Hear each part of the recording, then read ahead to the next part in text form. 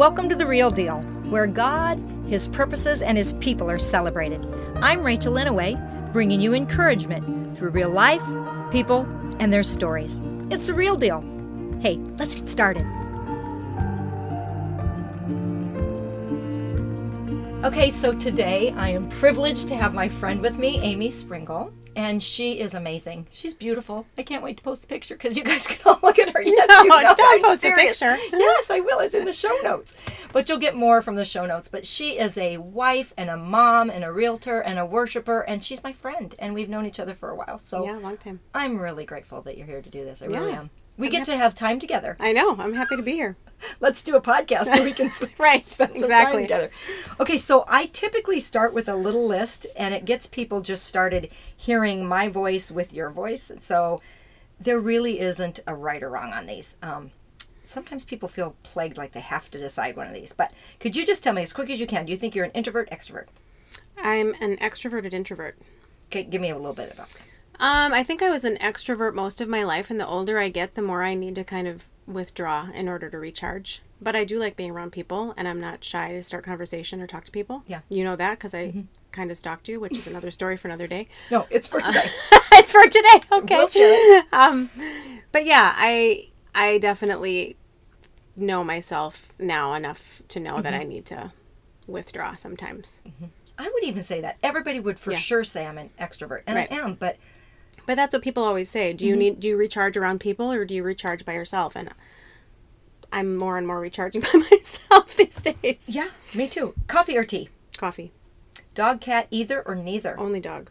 Okay. Morning bird or night owl? Night owl. Are you a books or movies gal? Probably both. Okay. Silence or music? Music. Would you consider yourself leaned in or laid back? I would say... Oof.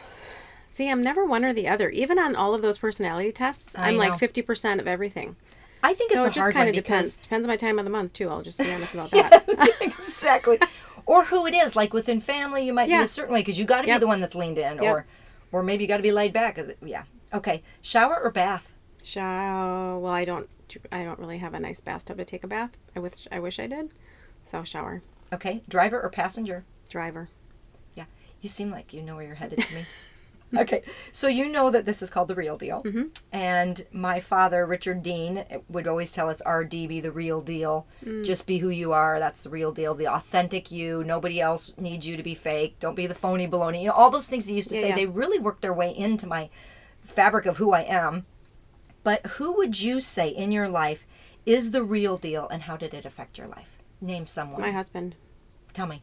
When we first started dating, he said, I'm not really not like other guys. I'm exceptional. And I was like, okay. Okay. And he's a little bit older than I am, and we met when I was 20. Okay. So he had already graduated college. He was living by himself for a long time. He was really a grown-up. Okay. And I was not. I mean, I was still in college and had never lived by myself. And as I got to know him, I remember saying one day, "You're right, you are exceptional." And he's very honest. He is the type of person I don't ask, how do these pants look necessarily? Because he'll tell me the real truth. Yeah. And I might not want the real deal. Do you know what I mean? And he said, if I question him on something, he's like, have I ever lied to you? He's the real deal. So I love it. Yeah. How does that influence you as his wife and in general? I don't ever remember a time of distrusting him, which... What a gift, Amy. What a gift, yeah. And he travels a lot for work, so there would be lots of opportunity for him to be untrustworthy. But, it doesn't mean we agree on everything all the time or we have a perfect marriage, but he's a real deal, so I haven't really had a need to have that angst. Yes, that's so good. Yeah. That's so good. So, in Scripture, it says that we're his workmanship, his masterpiece, created in Christ Jesus to do good works. Yeah. I love the part that it says that he had prepared in advance for us to do. So we're not like trying to hoe our own row all the time. He's prepared certain things. But as you've gotten older, or as you've marched through your life, and you realize, I'm his masterpiece. By the way, I think you're just amazing. I really do. Thanks. What are some things that have helped you to be the real deal? And then what do you think you're on the planet for? Like, you may be still figuring it out, which is all good, but like, you're created for a reason. What do you think some of the things are? Oh, gosh. I would say the things that make my heart sing the most usually clue me in on what I'm here for. I love that. Does that make sense? Yeah. Yeah, because my kids make my heart sing. Mm-hmm. They also drive me crazy sometimes. Yes. But that's the nature of the beast. Yeah. I don't necessarily think I'm on the planet to do my job. That helps pay the bills, and it's the way God provides for us. Right. But I do get a lot of joy out of helping people that way. The thing that I love probably the most, the thing that I think the time that I really knew the most God preordained this for me to do was when we adopted Grace. Yes. Yeah. Yeah. Okay, so we need to go there. Yeah. Let's just go there while we're on it. Okay. It's one of the reasons why I wanted you to be here on The Real Deal is that I want maybe the parts I already know, but I want whatever you want to share that we don't know. How you watched God work, or some of the things that were hard or you didn't know. And so the adoption story. Yeah. The adoption story probably, honestly, when I look back in my life, I see different things. Like, you know how you can look back in your life and you see, I wonder if that was a little crumb along the path. Kind of like Hansel and Gretel, but with a happy ending. You know, that's so good. I remember taking a class in college during January, like that little time when you can take, there's like a shortened list of classes and they're discounted and they're weird names. Well, this one was Tour China via Screen, and I just loved it. Wow. And during your J term kind of thing. Yep. And it was probably my freshman or sophomore year. Probably my freshman year, I think. And we had this Chinese teacher, this little man. He was so cute. And he would tell us, you know, this is how you poop in China. And he'd squat down on the floor. And I just thought he was a hoot. Yeah. And we, you know, it was Tour China via Screen. So there was always a movie, which I thought, that'll be nice. Yeah. Sit in the dark and watch a movie and maybe not pay attention.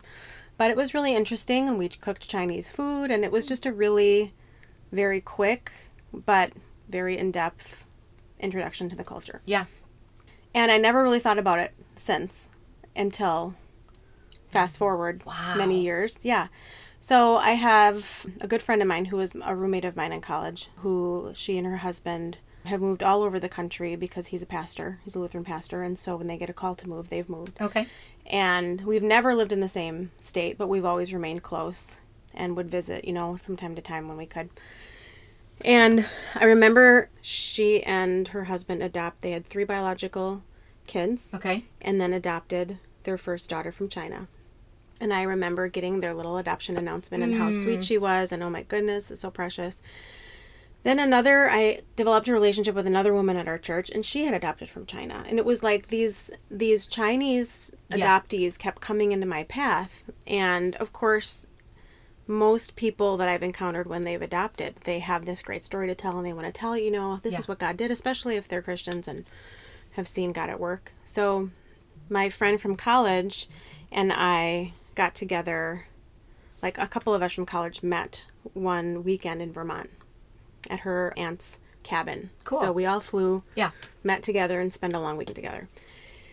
And she's like, you know, Amy, you and Robert should really think about adopting. You guys would be the perfect family. You've got 2 kids of your own. You know, there's a nice break in there.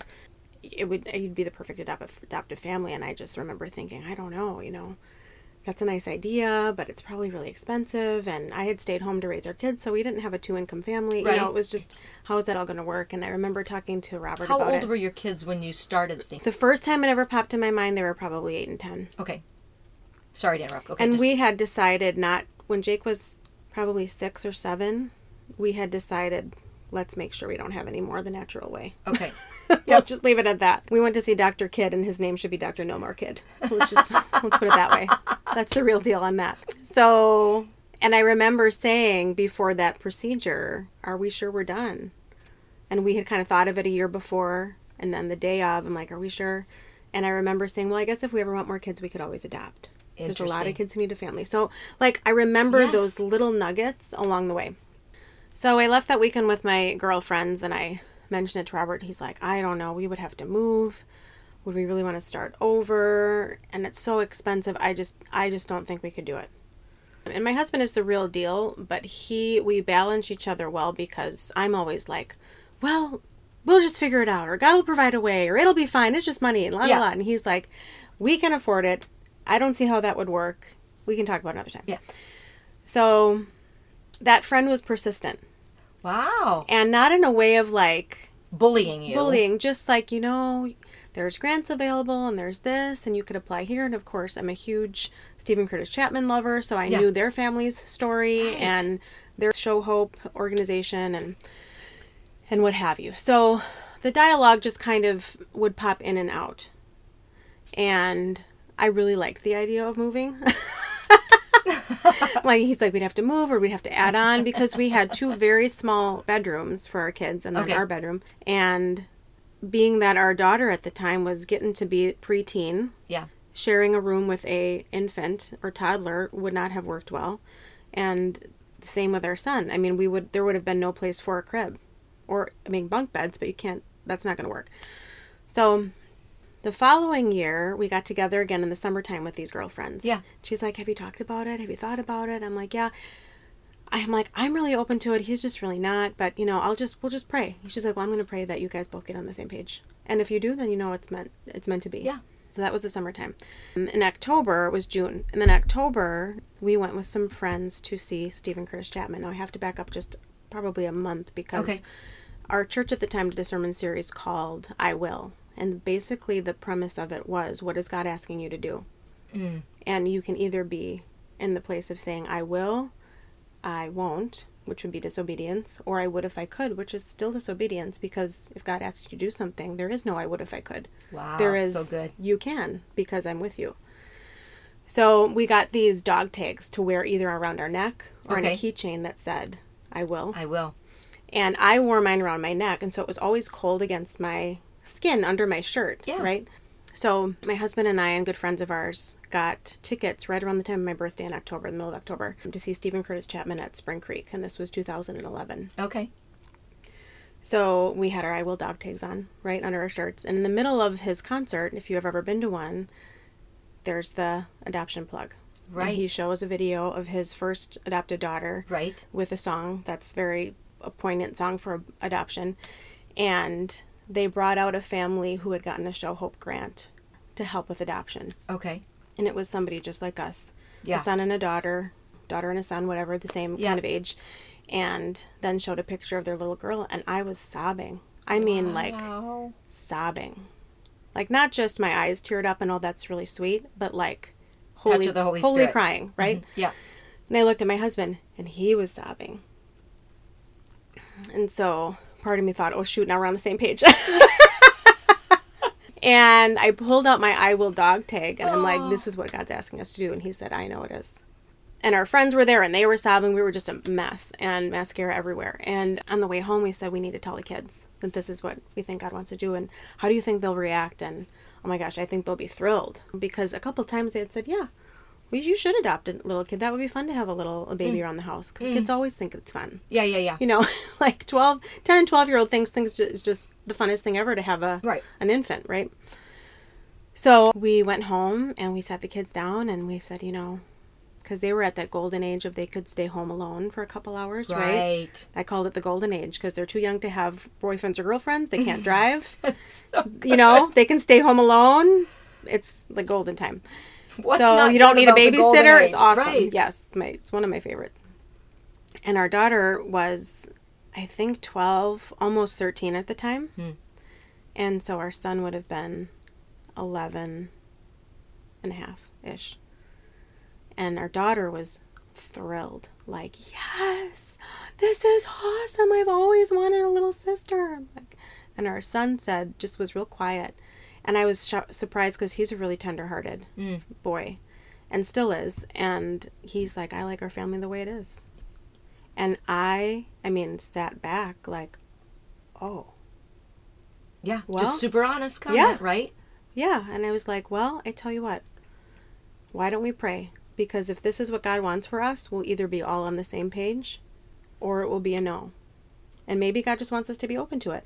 Maybe God just wants us to be an advocate for people and help financially and in prayer people who are on that path. Let's take some time and pray. So he was still young enough that he had this huge beanbag in his room under his lofted bed, and which I bought because when he had a twin-size bed, we would just get in and snuggle at bedtime.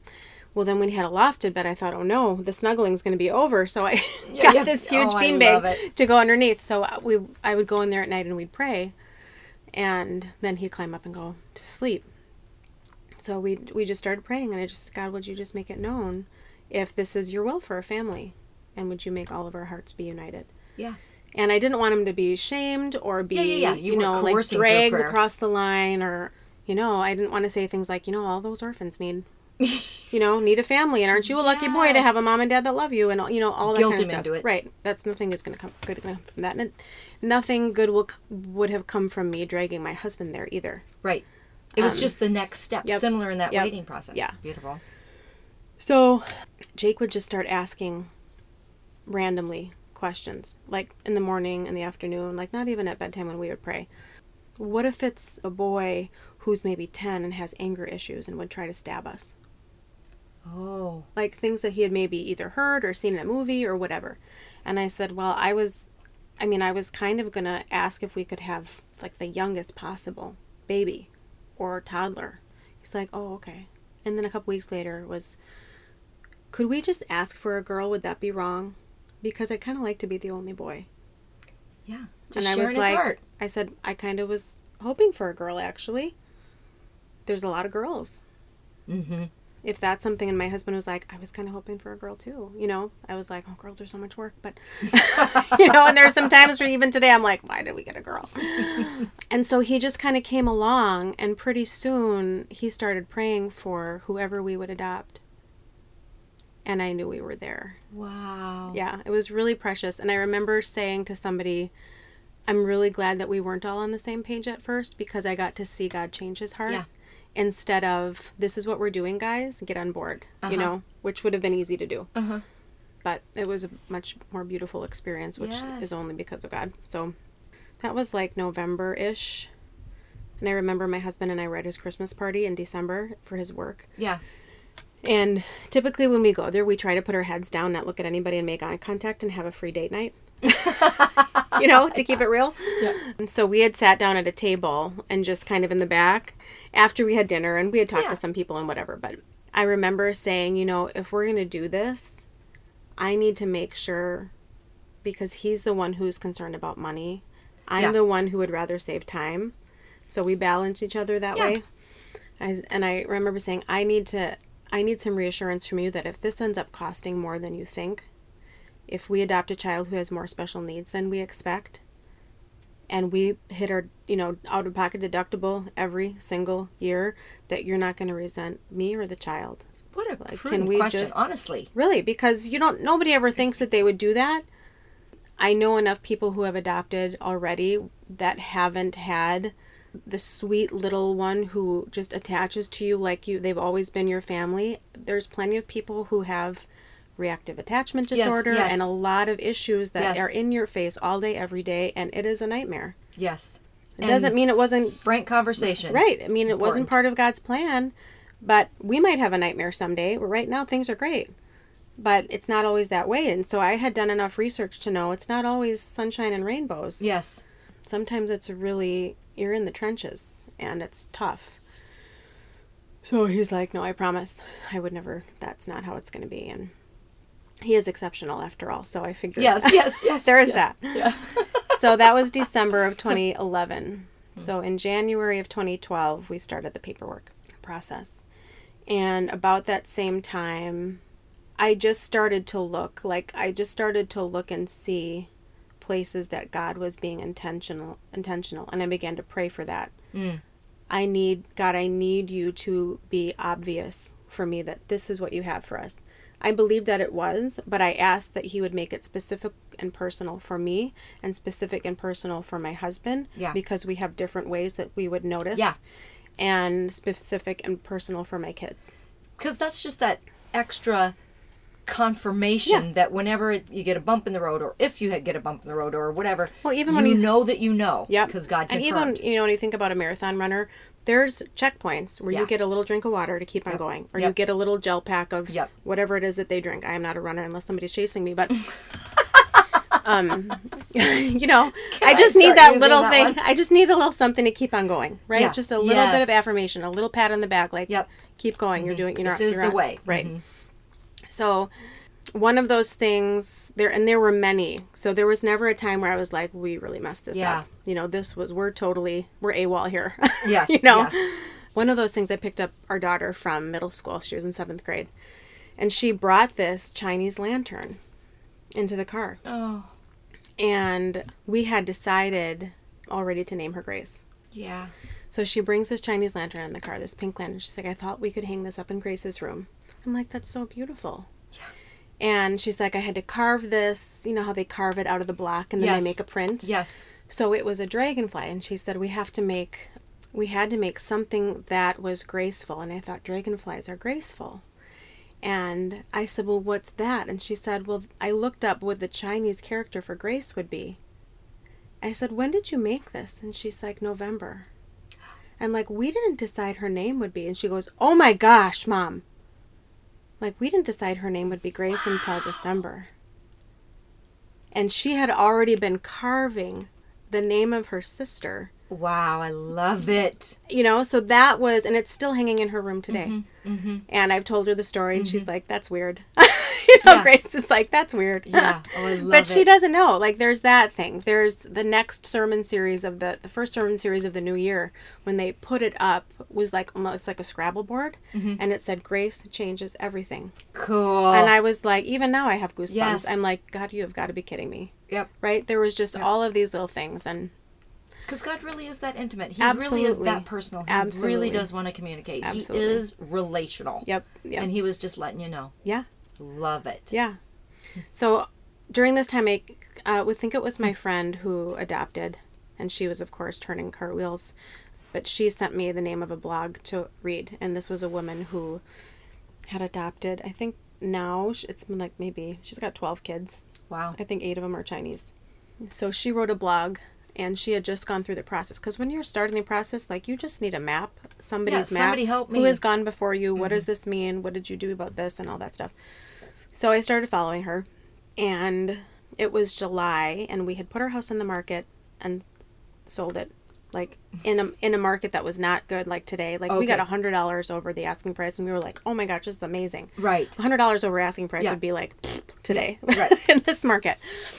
So we were in the process of moving. Wow. And it was a hard time because it was a lot of work. Mm-hmm. Packing is not fun. It was summer. We didn't really enjoy our summer because we were packing and moving. And is this going to appraise? Is this going to be okay? And we have to find a new house and yada, yada, yada. And so I took a minute out of the day that I was packing to read this blog. And when I opened it for the day, it was July 31st. It was a blog post talking about which orphan was going to be the recipient of a fundraising effort to provide a heart surgery for a specific heart condition, because one of the children that she had intended to adopt passed away before they could go and pick her up. Oh. She had tetralogy of Fallot, and it's if a child was born in America, they'd have surgery the minute they were born, immediately, if not in utero. So she had shared that story of how that heartbreak, because you see a picture and you read a file and you immediately, that's my daughter, you know, that's my son, whatever. So in order to make purpose out of that, and this little child who they had named Esther, they did this beautiful shirt that said "So Loved" and John 3:16 on the back.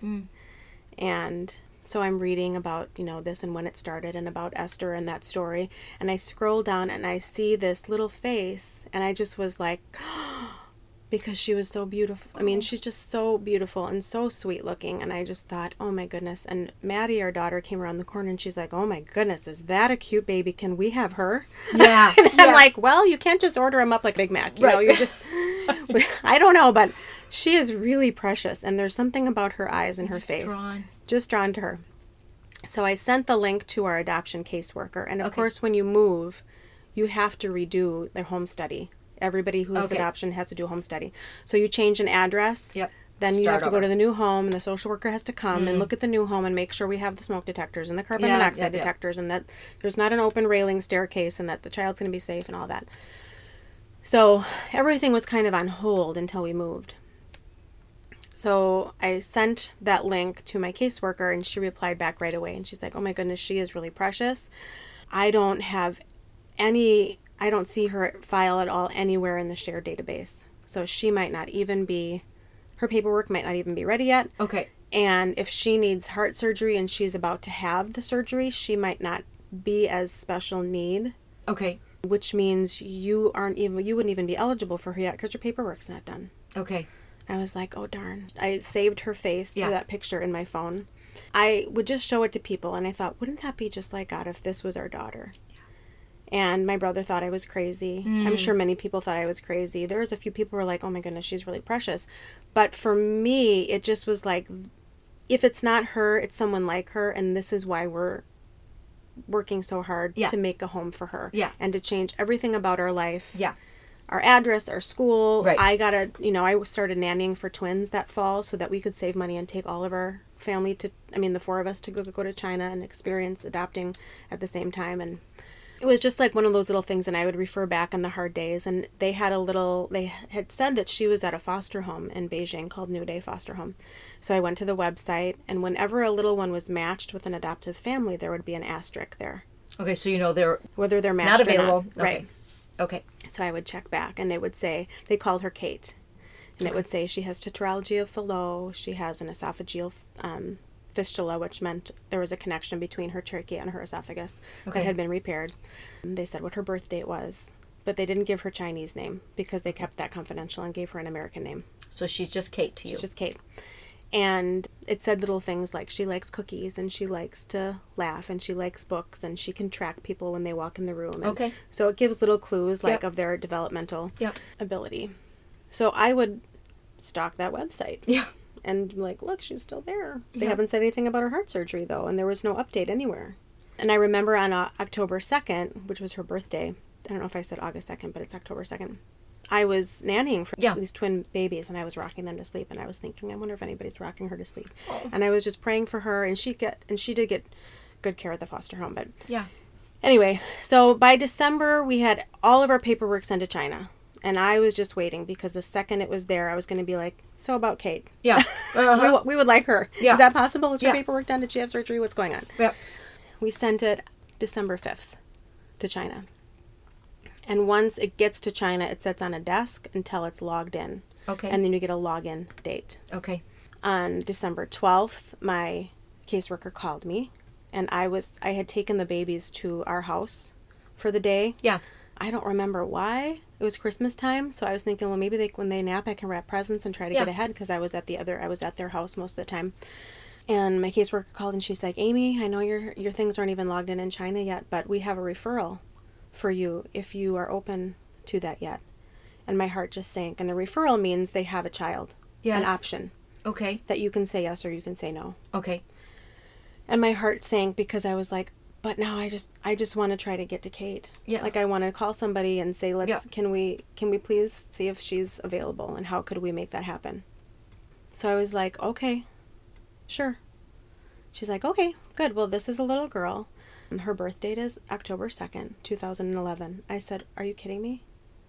And she's like, no. And I said, do you remember the little girl I asked about? Yeah. Like in July that you said, you don't think she could, it would be a needle in a haystack to find her. Yes. She wouldn't even be on the list because of her heart surgery. And she's like, yeah, but I don't think that's this girl because she's, doesn't say anything about a foster home in Beijing. She's from a very northwestern part of China. And I was like, oh, okay. Wow, that's weird. It's the same birth date. She's like, her special needs are tetralogy of Fallot. And I'm like, oh my gosh, it's her. This is her. And she's like, I don't think so. And she's like, she does have another special need. And she said, it's a trachea. I said, tracheoesophageal fistula, which is a mouthful. And she's like, oh my goodness, maybe it is her. Would you know her face? And I said, would I know her face? It's in my phone. I'm looking at it right now. She's like, okay, I'm going to send you the file. So she sends me the file with the pictures. And I dropped to the floor because it was her. And my husband had said to me the week prior, if by some miracle of God, Kate is our daughter, we wouldn't say no to her, right? And I said, not if she had a third eyeball and a second butthole. Like we would take her. Such an Amy phrase. No doubt. And I said, I accept her, and she's like, well, you need to talk to Robert. And I'm like, there's no way we're saying no to her. Right. That's her. And she's like, Amy, this has never happened. I cannot even believe this. Only God. And it's a Christian agency. Yeah. She's like, only God would write a story like this. Yes. So I said, I have to call Robert. So I got off the phone with her, and I called him, and I tried to pull myself together, and I said, hi, honey, Tiffany just called. Tiffany is the caseworker. Yeah. I said, we have a referral. And he goes, oh, man. Yeah, because he's thinking the same thing you were. Right. And he's like, okay. And I said, it's her. And he went silent. And then I could hear him crying. And he doesn't cry that easy. Yeah. Even though he's exceptional. He just cried and cried. Yeah. And I said, you need to come home. We need to get the kids out of school and talk about this so we can say yes. So he came home. We pulled the kids out of school. My son thought I had been in a terrible accident. Like, he was legitimately scared. Why are you pulling me out of school? Why is Mom crying so hard? So, no, he thought, like, before he got home, he's like, I'm so glad you're okay. I didn't know my dad had pulled me out of school. Oh, and I get it. Yeah. He said it was really important. And I said, well, we have a referral, and I want us to all talk about it. And I had asked God to make it personal for my kids, right?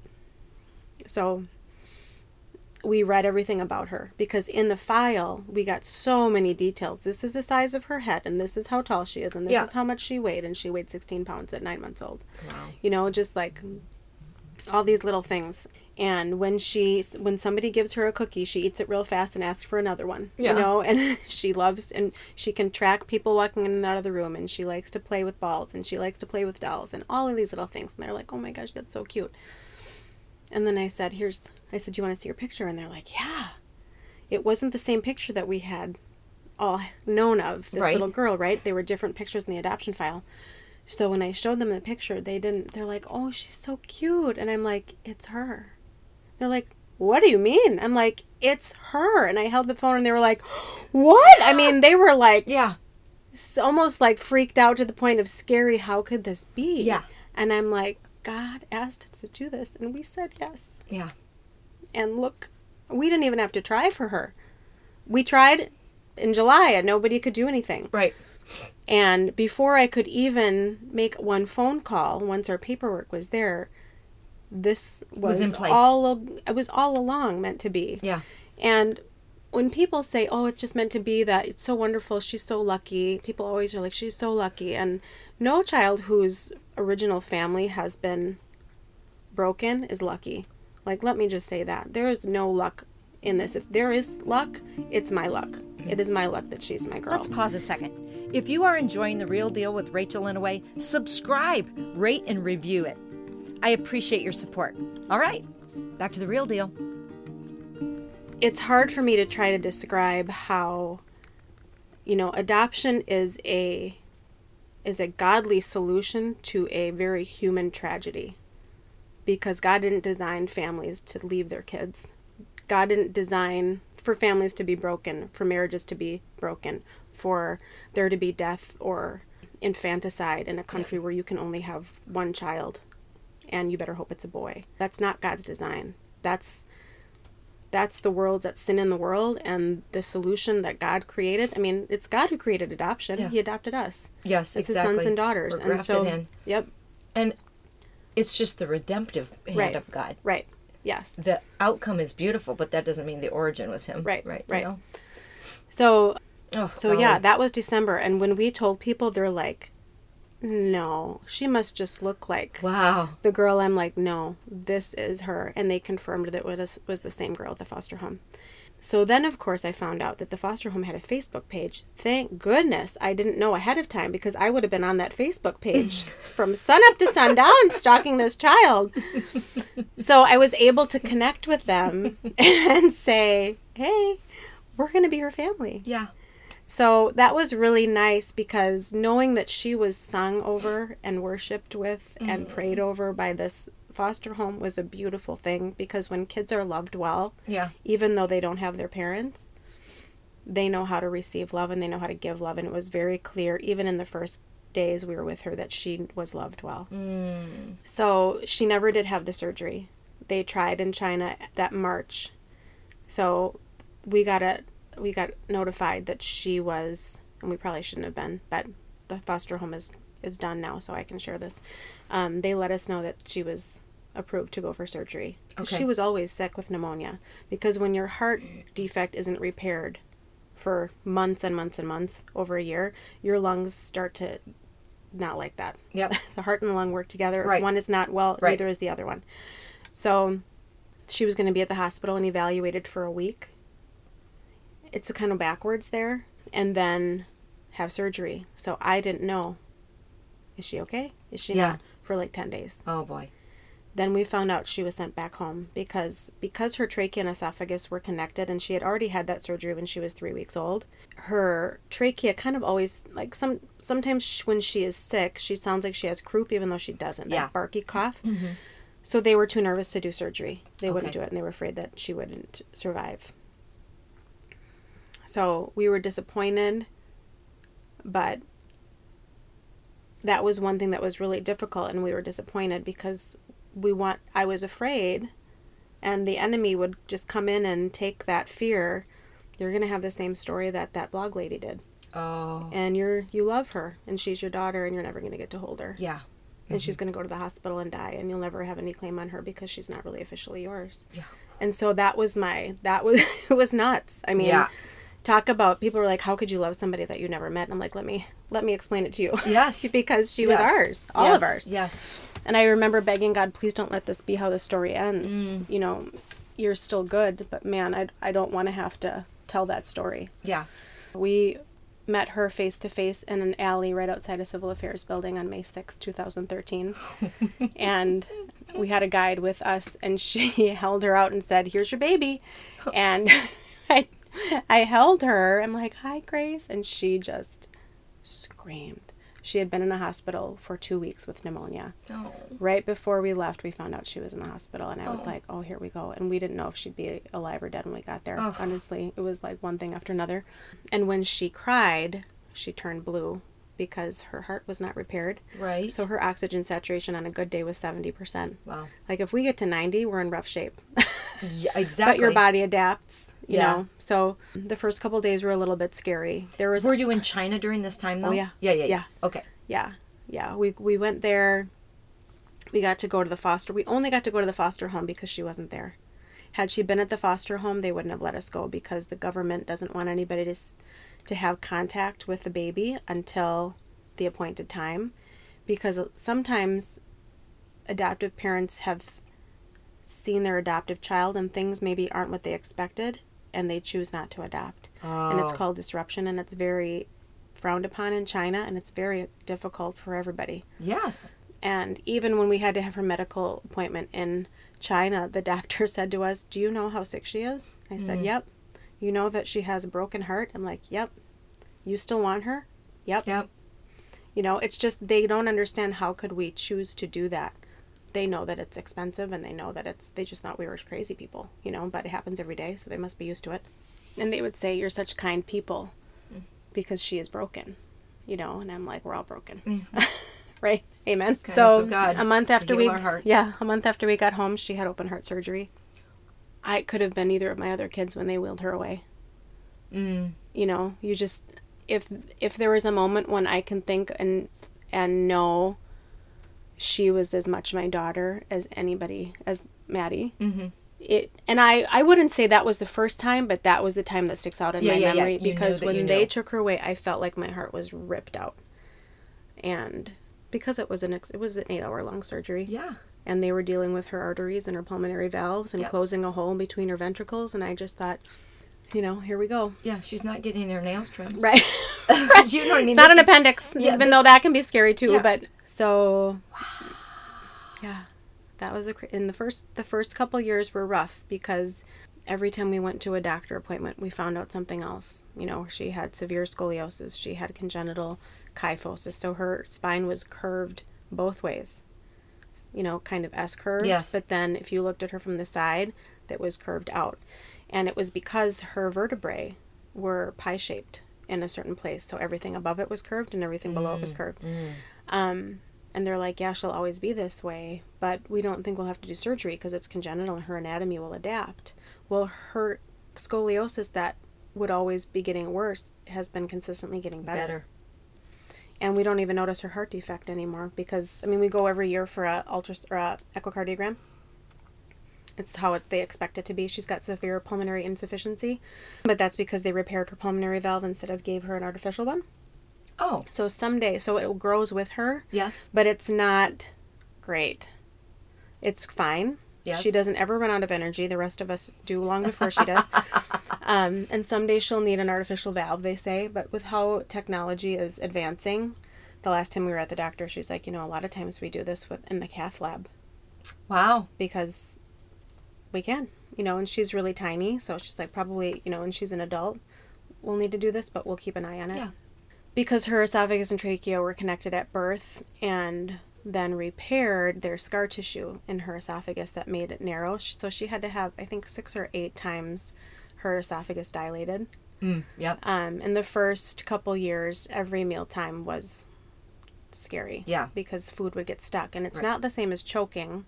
It's just that sensation. Like, I always get this on Thanksgiving. I either have too much bread at once or too much mashed potatoes, or the turkey's dry and it goes down, and it's like, oh, it's not going down very fast. It's not going down. Mm-hmm. So it's kind of like that. But that has, it almost never happens anymore. Wow. So it's really, there's been so much healing in her inside and out. Yes. She did not want to be apart from us at bedtime for a long time. And when you think about it, when kids are used to sleeping with 10 other kids in a room, that's what then they go in and think, oh, now you have your own room. They don't want that. They want to be with everybody else, right? So now she sleeps with our dog. And the two of them, it's her spirit animal. Like, the two of them sleep together every night in her bed. Oh, gosh, love and it. And so a couple times I've said, when my husband's traveling, do you want to come and sleep in Mommy's bed? And she's like, well, our dog's name is Elfie. Yeah. But Elfie will be alone. I don't want her to be alone. So the flip of, I'd rather sleep with her so that she's not alone. Right.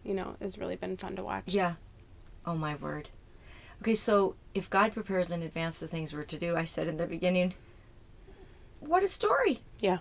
From taking this online course, the J term, to, like you said, Hansel and Gretel pieces to pick up from, like, incredible ways.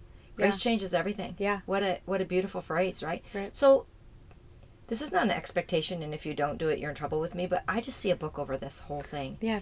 In the name of Jesus, I bless you with that. And you can transcribe this podcast and get a lot of your chapters, because you can literally just have it say the way it's been said. It's beautiful. I wrote a blog, so it's probably, most of it is already in there. It's just you're not the first person to tell me that. And I've said this before, and I'll say it again. If God wants me to do something, He'll make it clear. Yes, because I know He has it. Yeah, yeah. And I do have to say, because this is a misconception, I think, by a lot of people, that in China the people are evil and they just abandon their kids, and that's not the truth. And I don't believe that's the truth for Grace. And when she asks me someday, and she's asked me before, why don't I have a mommy in China? Okay. And I said, a lot of times women have babies, but they can't be the mommy. They can just have the baby. And then somebody else can come in and be the mommy. And that's okay. Yeah. And she was like, okay. Yeah. And that was you give her what she needs when she needs it. And that's the truth. I mean, it happens in the United States too. Yep. And the fact that they chose to give her life is miraculous, because there are forced abortions in China.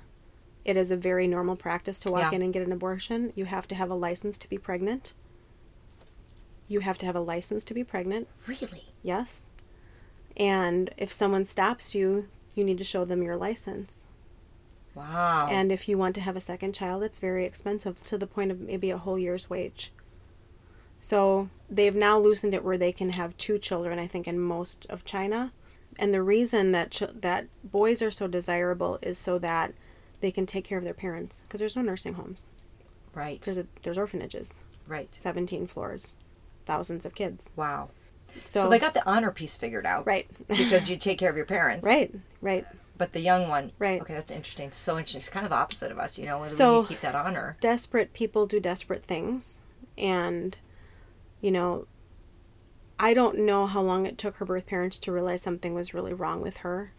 But when you have an esophagus and a trachea that's connected, and you're a baby drinking milk or nursing, formula, nursing, whatever, half of it's going in your stomach and half of it's going in your lungs. So they estimated that when she was found, she was a week old. Okay. Which is why her birth date is October 2nd. She was found on October 9th. Okay. So. Found where? She was found in northwestern China. The city is called Urumqi. Okay. Xinjiang is the province. Yep. It's next to Kazakhstan. Okay. So everywhere we were the only white people, I'm sure, in the entire province. Okay. In May, it was the 6th adoption that year. So not a lot of kids come from that province. And you would see things in Mandarin, Cantonese, and Farsi. Okay. So it was kind of Muslim China. Yeah. And a lot of people have said, she may not have been from there because it's illegal to abandon your child. So you have to do it where no one will find you. And a lot of babies, they say, have been found in like the countryside. Just left. Wow. She was found in, like, imagine if we were over at the corners of Brookfield by Bel Air Cantina. Yep. That's where she'd be found. Wow. Busy, busy, busy place. A place where... But even busier. But where people were going to notice her. Right. So we got to go and see the place where she was found. I mean, that's where they told us she was found. Yep. And it was a very, very busy, like, the little gateway to a community. Yep. Kind of intersection of there everything. People and cars were everywhere. And when I saw that, I had peace, because I always felt bad that she didn't have a little letter, or like Annie, like Little Orphan Annie, a locket or something like that, right? Because I wanted to be able to give her some nugget, like, your parents cared about you. Your birth parents cared about you. And when I saw that place, I thought, you know what? They cared about her. They did. And they probably knew that she was sick. And they diagnosed her heart condition when they went in because she had pneumonia from having things in her lungs, milk in her lungs probably. And that's when they diagnosed her heart condition. So if she cried, she probably turned blue. Yeah. And in China, you have to pay first. So if I was a Chinese mother and father and I had a sick baby, I would go to the hospital and I'd have to pay maybe, whatever amount, $100,000 before you, like, compared to the United States. Here's $100,000. I wouldn't be able to come up with $100,000. I'd have to sell my house. I'd have to, take out 401k, whatever. For them, if they don't have it, you get turned away. You can take your baby home and they can die at home. That is how it is. Yeah. If you have it, then you can have the baby procedures fixed. done. Yeah, the procedure and the diagnosis and everything else. If the baby is an orphan, the government has to treat the baby. So an act of love actually gets this baby care. Right. So to give her a chance, she had to be left, is how I believe it went down. It could have been any kind of other different way, but in some communities in China, there's a bucket waiting when the baby's born. And if there's something wrong with it, it's drowned. And somebody takes care of it. So it's not unheard of to be like, well, this baby isn't quite right. Let's put it out of its misery. I mean, it's unimaginable for us, but there people would look the other way in a lot of communities, not all of them, and things are, I think, improving. But there could have been a lot of other ways that they handled her. Yeah, she's so spared to be your daughter. Right. Honestly. Yeah. We know God's sovereign, but how cool is that, right? Yeah. Yeah. It's so cool. So I think of them as heroes. Yes. I think her birth parents are heroic. Yes. Because the hardest thing in the world to do would have been to leave a child that you loved, but you couldn't help. Yes.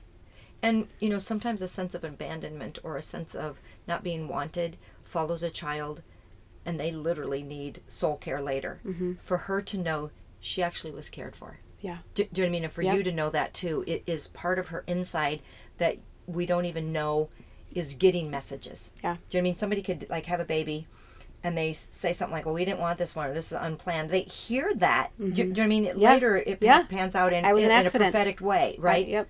So I just think it's beautiful. Not just because that's their semantics. I believe it's probably very, very true. Yeah. That's beautiful. Too.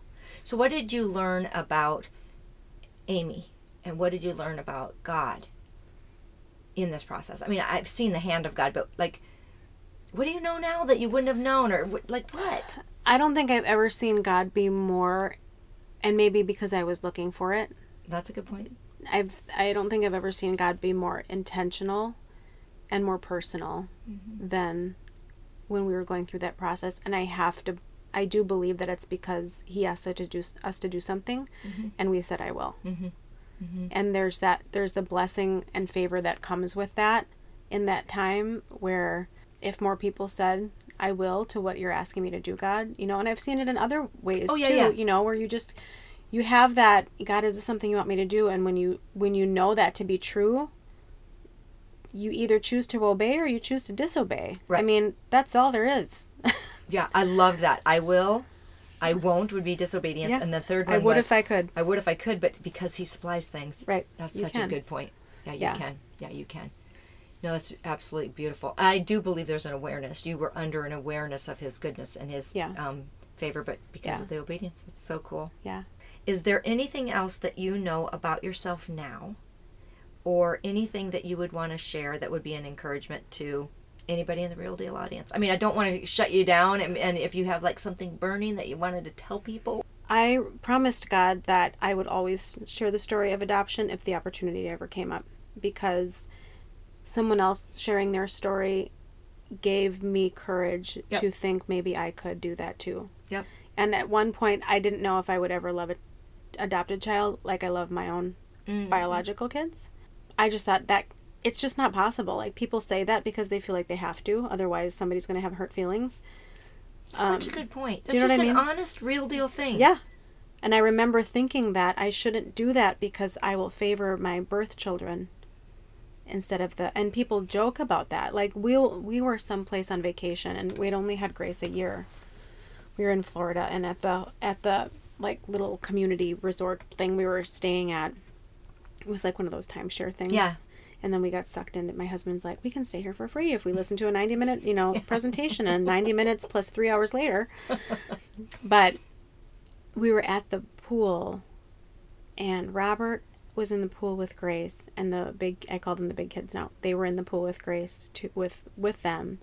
And I was just having a moment, like, I like the chair. Yeah. You know what I mean? Like, I don't mind going in a pool. Yeah. But I do like being in a chair with a book and just... Me too. That's the kind of mom I am. Yeah. And so they were doing, like, you know how sometimes they have somebody whose job is to do bingo at the pool or do a trivia thing and whatever.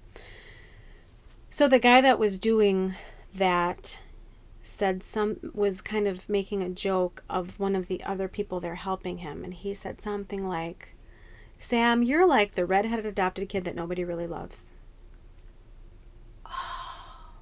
And it's not the first time I've heard stuff like that. Right. It's a joke. It's a terrible joke when you have someone in your family who is adopted. Right.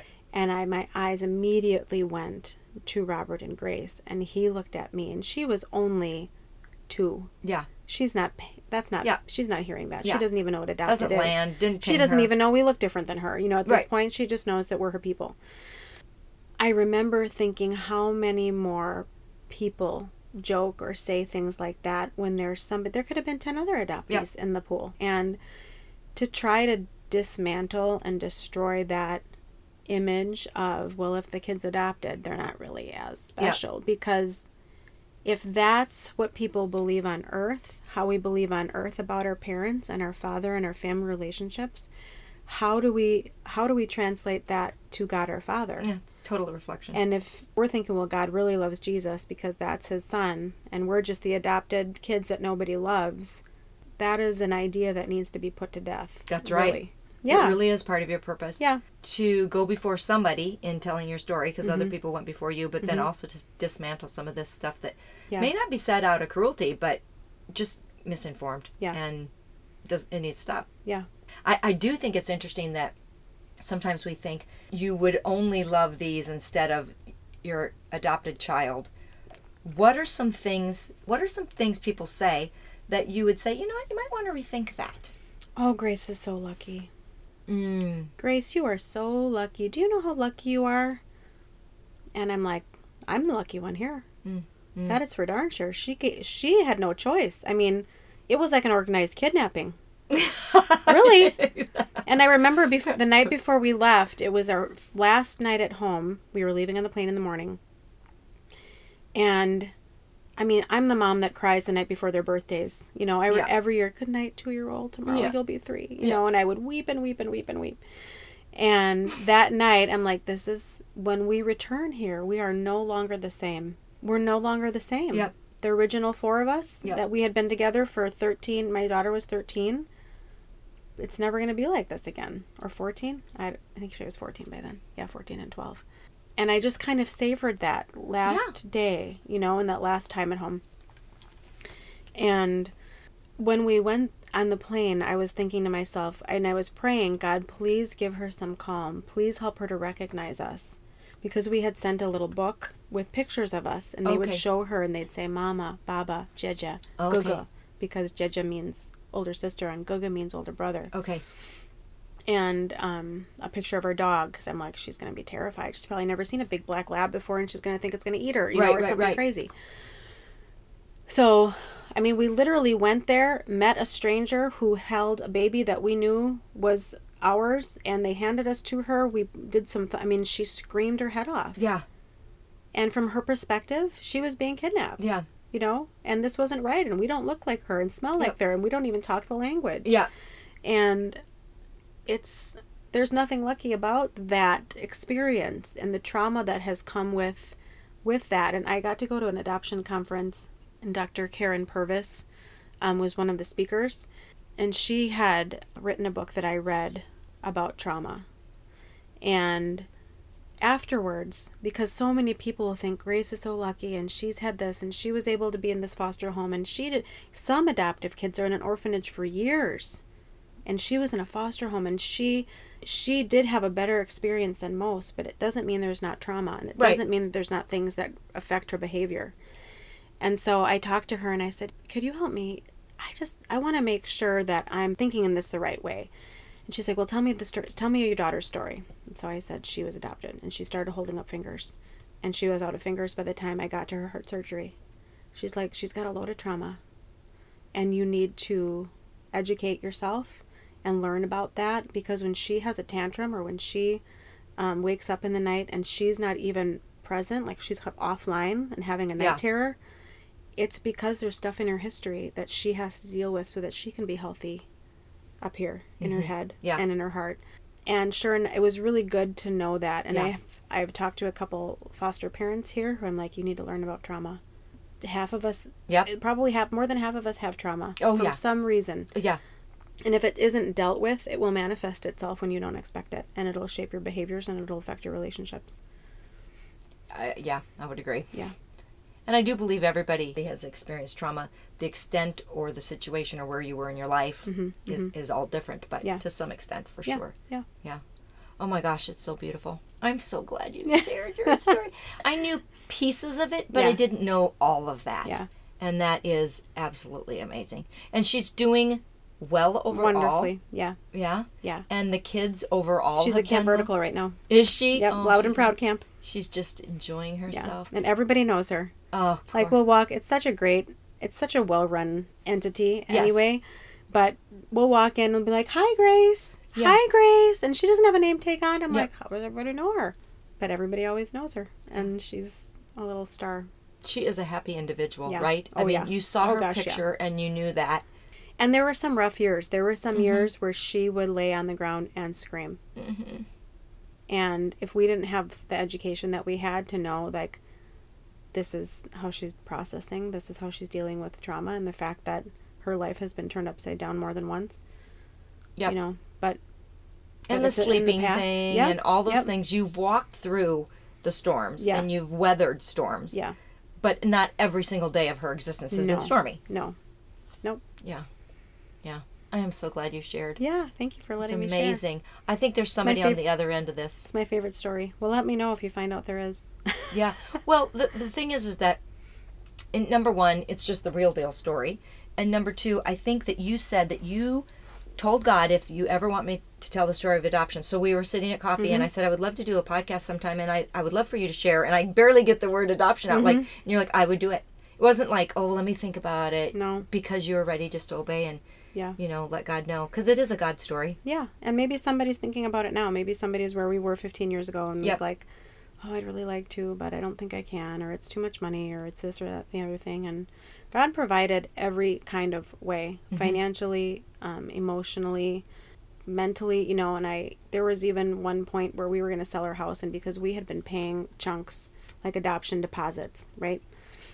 And they were a few thousand at a time. Yep. So it wasn't like it's $100 here and $100 there. It was a chunk, and I wasn't working at the time. I mean, I was substitute teaching, which wasn't too much, and it wasn't too predictable. But we were going to sell our house, and we're like, our two kids had trashed the entire upstairs carpet, and we didn't even have $500 to put down for a deposit, like in our checking account. And I was at that same retreat where I saw you. Yeah. And I had said to Robert, I'm like, I think we just need to trust God. Put down the deposit. He's like, I don't even have $500. And I said, well, then God's going to provide. So just tell them, schedule the date. Yep. And we'll figure it out. If I'll ask my parents, we'll ask them, whatever. So that was the morning on Saturday of that retreat.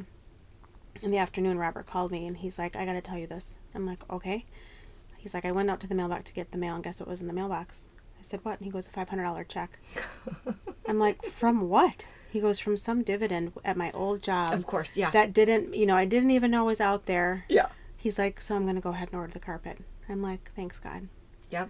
And I said to him, if God cares about the carpet, do you not think he'll provide for the adoption that was his idea? Exactly. Yes. I just really believe in a supernatural God, and when his super meets our natural, it's beautiful. You know what I'm saying? It's like, it's for sure. It's so much fun. It's part of that adventure. Yeah. That's part of the adventure. Okay, so would you feel comfortable praying for the Real Deal audience, specifically maybe somebody in this area or the vein of the adoption? And I just want to pray over you. And for sure. Thank you, Amy, for you're coming. Welcome. It's Thanks amazing. for asking me. It's good. God, thank you so much for an opportunity to tell your story and for just the blessing of knowing how intentional you are and how personal you are and how you care about every detail of our life. And Lord, I just ask if there's someone out there now who's maybe thinking about adoption or fostering, or maybe they've already done that and they're having a rough day. God, I pray that you would be so obvious in their day, that your presence would be unmistakable. Lord, that if it's your will, that they take the next step towards saying yes to you, that, it might not be the big one yes, it might be 1,000 little yeses, but that they'd be obedient in those 1,000 little yeses. Lord, for the children who are waiting for parents, God, I ask that you would be present for them, that you'd be mother and father, that you'd protect them, watch over them. And Lord, for anyone who doesn't know you and know the intentional God that you are, that knows the hairs on their head and the number of their days, I pray that they would be closer to you today. In Jesus' name, amen. Amen.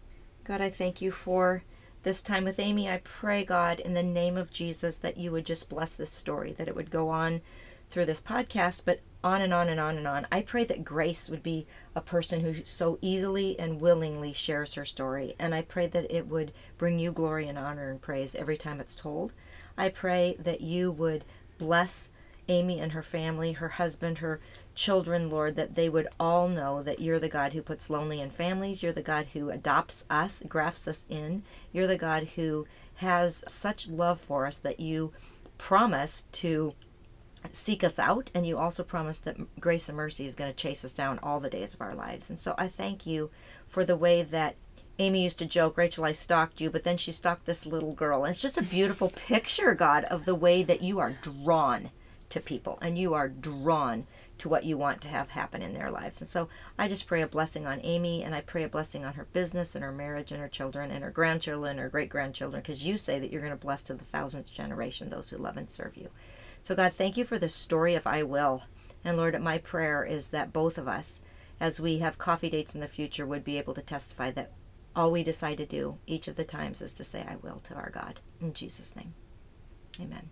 Amen. Thank you, friend. You're welcome. Yay! You've been listening to The Real Deal with me, Rachel Inouye, helping people celebrate their significance and the genius of God in them. Audio engineering by my husband, Michael Inouye. Thanks, babe. Theme music by Andrew Grace.